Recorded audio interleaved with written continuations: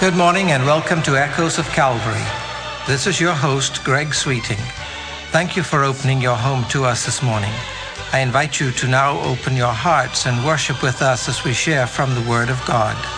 Stay with us as we share comments and illustrations with a spiritual application, present special music to call us to worship, and in a few minutes, Pastor Alan Lee will come to share insights from Scripture and explain how to apply God's Word that we might grow to be complete in Christ.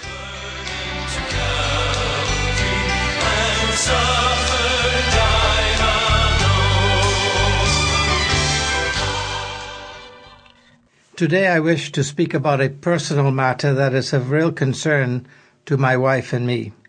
From a purely human perspective, of course. From God's perspective, He knows all things, beginning from the end. He's Alpha and Omega. He chooses what to build and what to diminish. He makes the sun rise on the righteous and the unrighteous alike. There are a number of psalms that speak to this and similar themes, culminating in the ultimate expression of the human heart that is in anguish. When the foundations are being destroyed, what can the righteous do? Well, I guess I cannot claim to have arrived at such a low point as that, but I must tell you that for over a year now we've been struggling with the diminishing of business sales at our business in Palmdale. Expenses throughout have remained high, though we've trimmed as deeply as we could to try and make ends meet.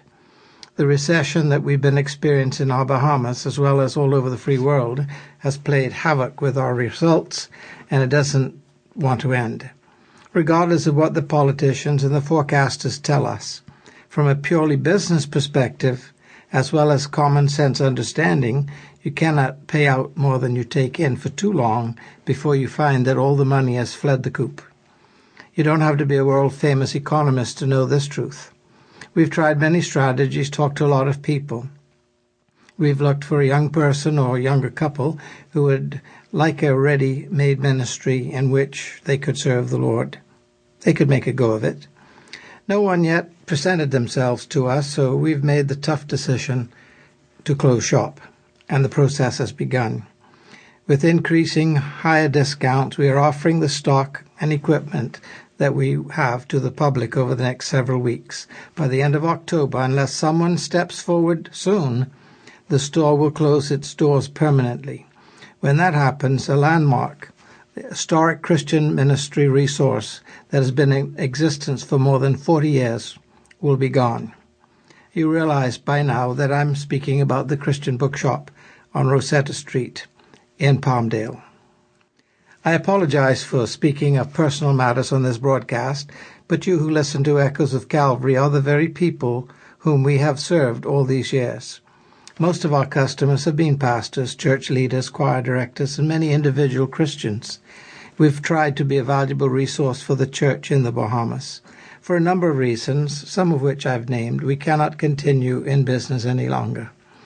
One significant reason that has brought us to this conclusion is that my wife and I have reached the age when most business people think of retiring. As a matter of fact, it's gone past that date.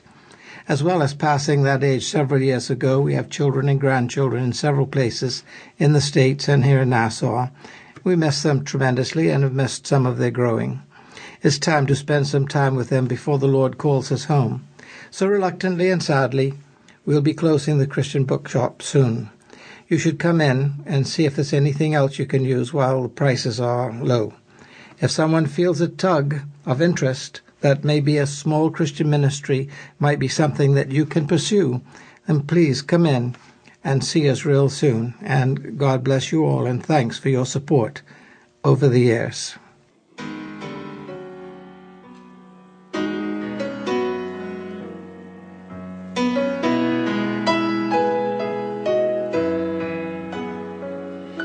I dreamed of a city called Glory. It was so bright and so fair. When I entered the gates, I cried, holy. The angels all met me there. They carried me from mansion to mansion, and oh, the sights I saw. But I said, I want to see Jesus, for he's the one who died for all.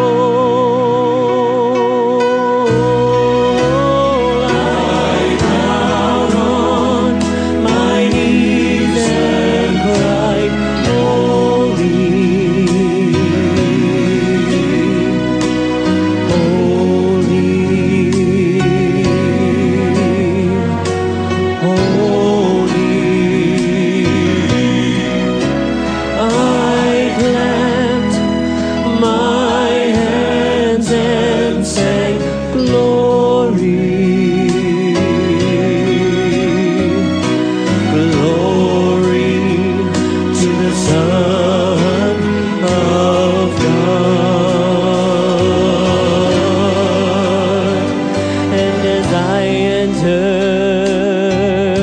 gates of that city, oh, my loved ones, they all knew me well. They took me down the streets of heaven. Oh, the scenes were too many to tell. I saw Abraham, Jacob, and Isaac. I talked with Mark, sat down with Timothy. But I said, Timothy,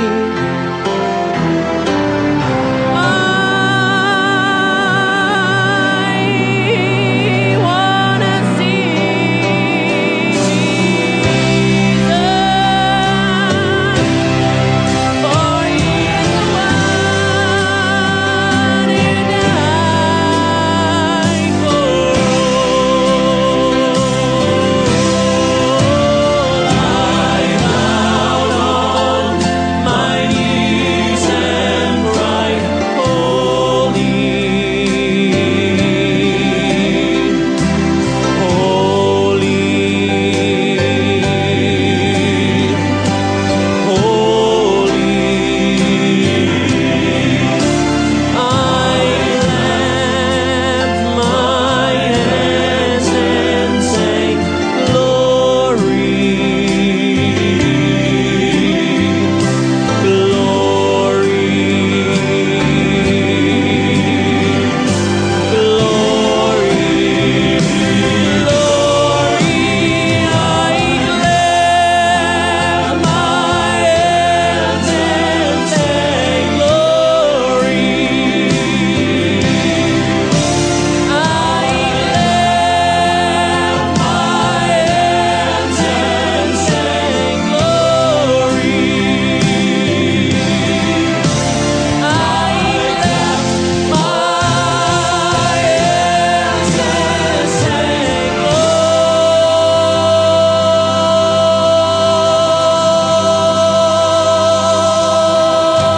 glory,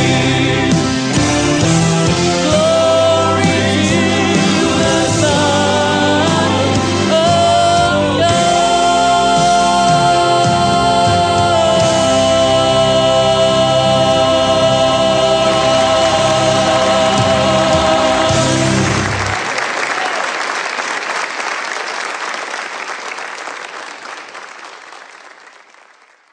And now with his message for today, Here is Senior Pastor Emeritus Alan Lee. Good morning. Greetings once again in our Savior's name. We are looking at the subject of worship.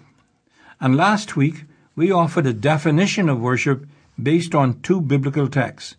John 4:23 is the first one. In this text, Jesus says, and I quote him now, "True worshippers shall worship the Father in spirit and truth. For such people, the Father seeks to be his worshippers." End of quote. This is an amazing passage of Scripture.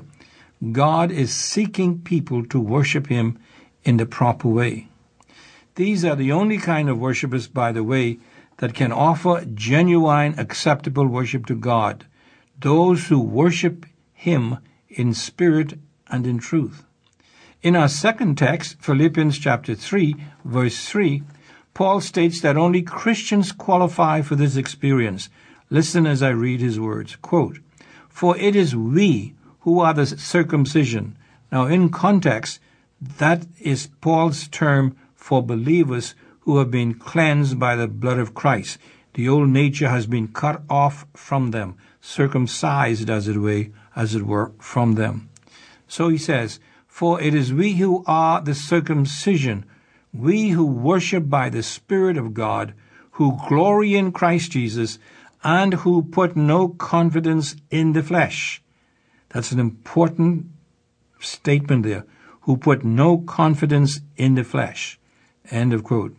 Notice, a Christian is defined as those who worship by the Spirit of God, who glory in Christ Jesus, and who put no confidence in the flesh. Now, putting these two texts together with the biblical concept of confession, as stated by the Apostle John in 1 John 1:9, we proposed the following as a biblical definition of what it means to worship in spirit and in truth. I quote now the definition. To worship in spirit and in truth means to give honor or worth to God with a pure heart cleansed by the blood of Christ through confession and through the enablement of the Holy Spirit apart from fleshly motivation or distraction. Now, actually, upon reflection, I would change the word distraction to influence or even to motivation. So, let me repeat my working biblical definition of worship. And please note, it is taken from the text, not imposed upon it from the outside. So here's a definition based upon these biblical texts. To worship in spirit and in truth means to give honor or worth to God with a pure heart, cleansed by the blood of Christ through confession and through the enablement of the Holy Spirit apart from fleshly motivation or influence. End of quote. Now, last time we considered the first phrase of the definition, to give honor or worth to God. We did that in our last message. In this message, we emphasize that worship is always Godward, never manward. Worship is designed to please God, not man. So let's continue now with the second phrase of our definition, which reads, with a pure heart, cleansed by the blood of Christ through confession. David explains both the necessity for and means of having a clean heart when we approach God in worship in Psalm 15. Listen how he states it in this psalm. He begins with a question. Lord, who may dwell in your sanctuary? Who may live on your holy hill? In other words, he's asking, who is eligible and qualified to come into God's presence to worship him? Who is an acceptable worshiper? This is the question that David is asking here. The answer is given in verses 2 through 5. Listen as I read the word of God. Verse 2. This is an answer now to the question, who is able to worship God acceptably?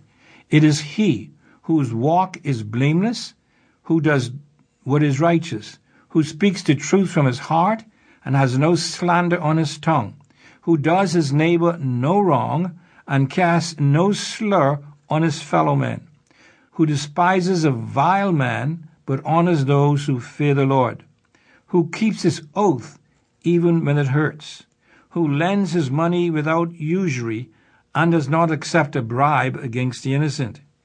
He who does these things will never be shaken. That is, they will never fear entering the presence of God to worship him. He or she will be an acceptable worshiper of and to God.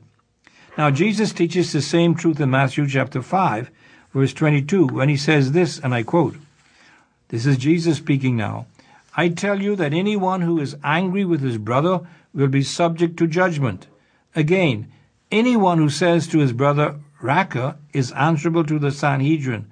But anyone who says, you fool, will be in danger of the fire of hell.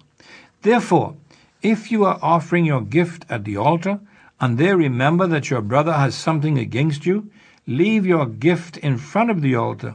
First go and be reconciled to your brother, then come and offer your gift. Settle matters quickly with your adversary who is taking you to court. Do it while you are still with him on the way, or he may hand you over to the judge, and the judge may hand you over to the officer, and you may be thrown into prison. I tell you the truth, you will not get out until you have paid the last penny. End of quote. And of course, the Apostle John assures us, if we confess our sins, he is faithful and just and will forgive us our sins and cleanse or purify us from all unrighteousness. That is 1 John 1, verse 9. In other words, what he's saying here is, any and all worship offered to God without self-examination and confession of sin is totally unacceptable to God.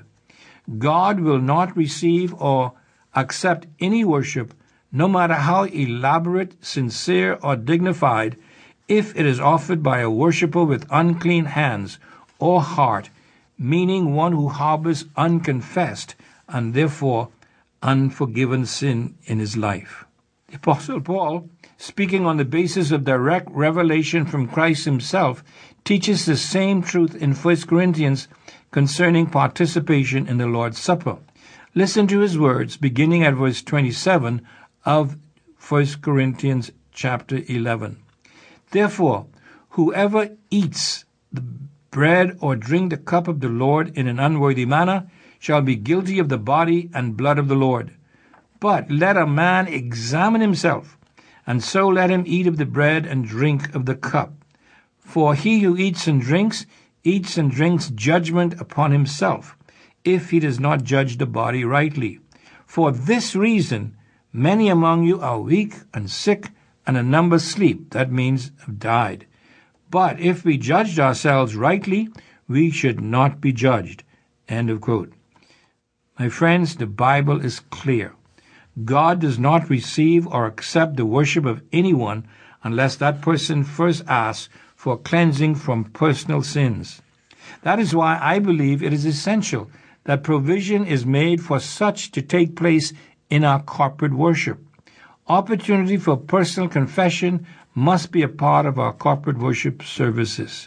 Without it, and taking into consideration those who might take the initiative to undergo this cleansing prior to or during the service itself, most, if not of all we do in such services, will never be acceptable by God.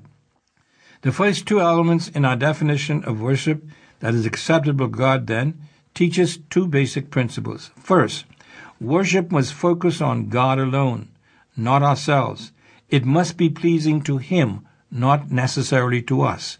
Second, worship must be prefaced by confession of sin. God will not receive worship from hearts and lips that have not been cleansed by the blood of Jesus Christ through confession. But now let us consider the third element in our definition of acceptable worship, and it is this. It is through the enablement of the Holy Spirit apart from fleshly influence or motivation. Now, of course, this is what Paul alludes to in Philippians chapter 3, verse 4, when he says that Christians are those who worship by the Spirit of God, who glory in Christ, and who put no confidence in the flesh.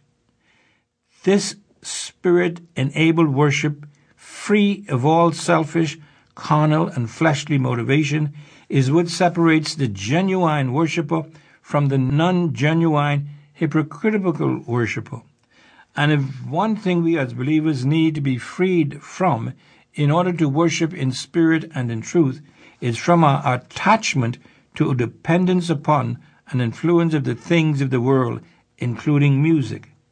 The flesh and the devil cannot have any part of our worship.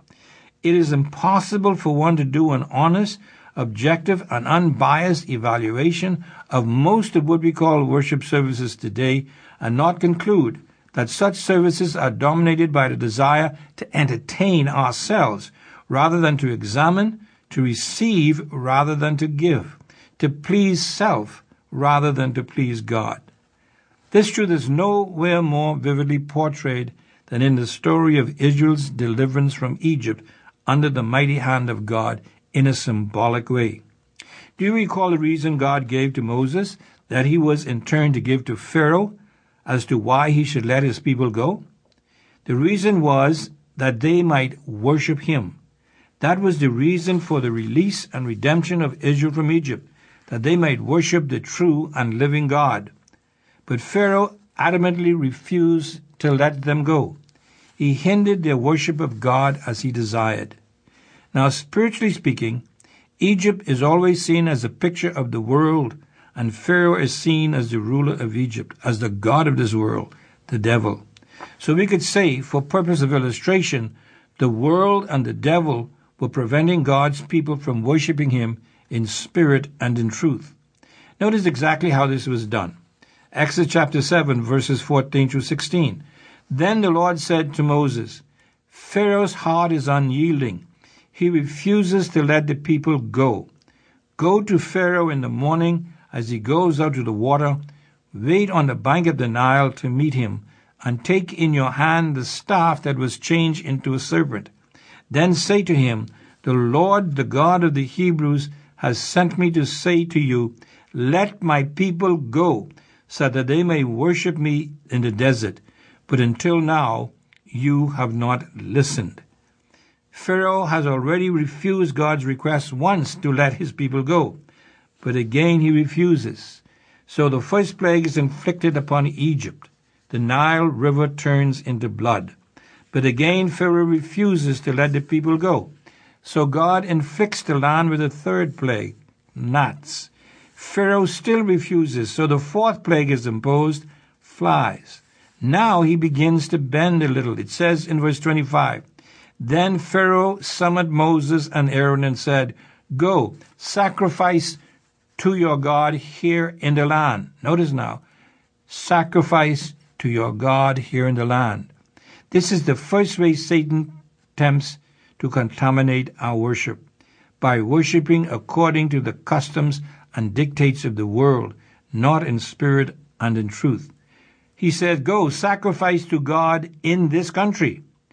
Meaning go worship God in the world, in a worldly fashion, in the flesh, which is contrary to Philippians chapter 3, verse 3.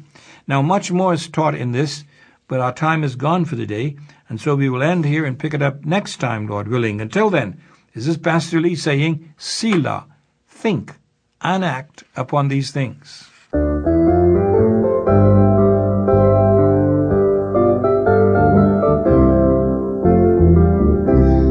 Happen in a moment, in the twinkling of an eye. It could happen in a moment. He could break the eastern sky. Though our hearts will feel unworthy, yet how happy we will be when the Savior comes from heaven, when his blessed face we see. You have been listening to Echoes of Calvary, a radio ministry of Calvary Bible Church in Nassau, Bahamas. Our morning worship service begins this morning at 11 o'clock in the sanctuary located on Collins Avenue. We extend an invitation to you to join us on these occasions. If you would like to contact the church or Pastor Lee, address your letters to Echoes of Calvary, Post Office Box N1684, Nassau, Bahamas. And so we come to an end of this broadcast. I invite you to think about the message this morning. Consider the one who is our Savior and Lord. Grow to be complete in Him. And remember, As echoes from Calvary stir in your heart, keep listening for that shout, Maranatha, the Lord is coming soon. They're forevermore to stay. Hold the fort a little longer in your struggle over sin. Trust the great commander's promise, he will surely come again. I am listening every moment for the mighty trumpet sound. What a time we'll have together when the saints shall leave the ground, and our toiling will be over, all our sorrow and its pain. It could happen in a moment, Jesus Christ could come again. I am listening every moment for the mighty trumpet sound. What a time we'll have together when the saints shall leave the ground, and our toiling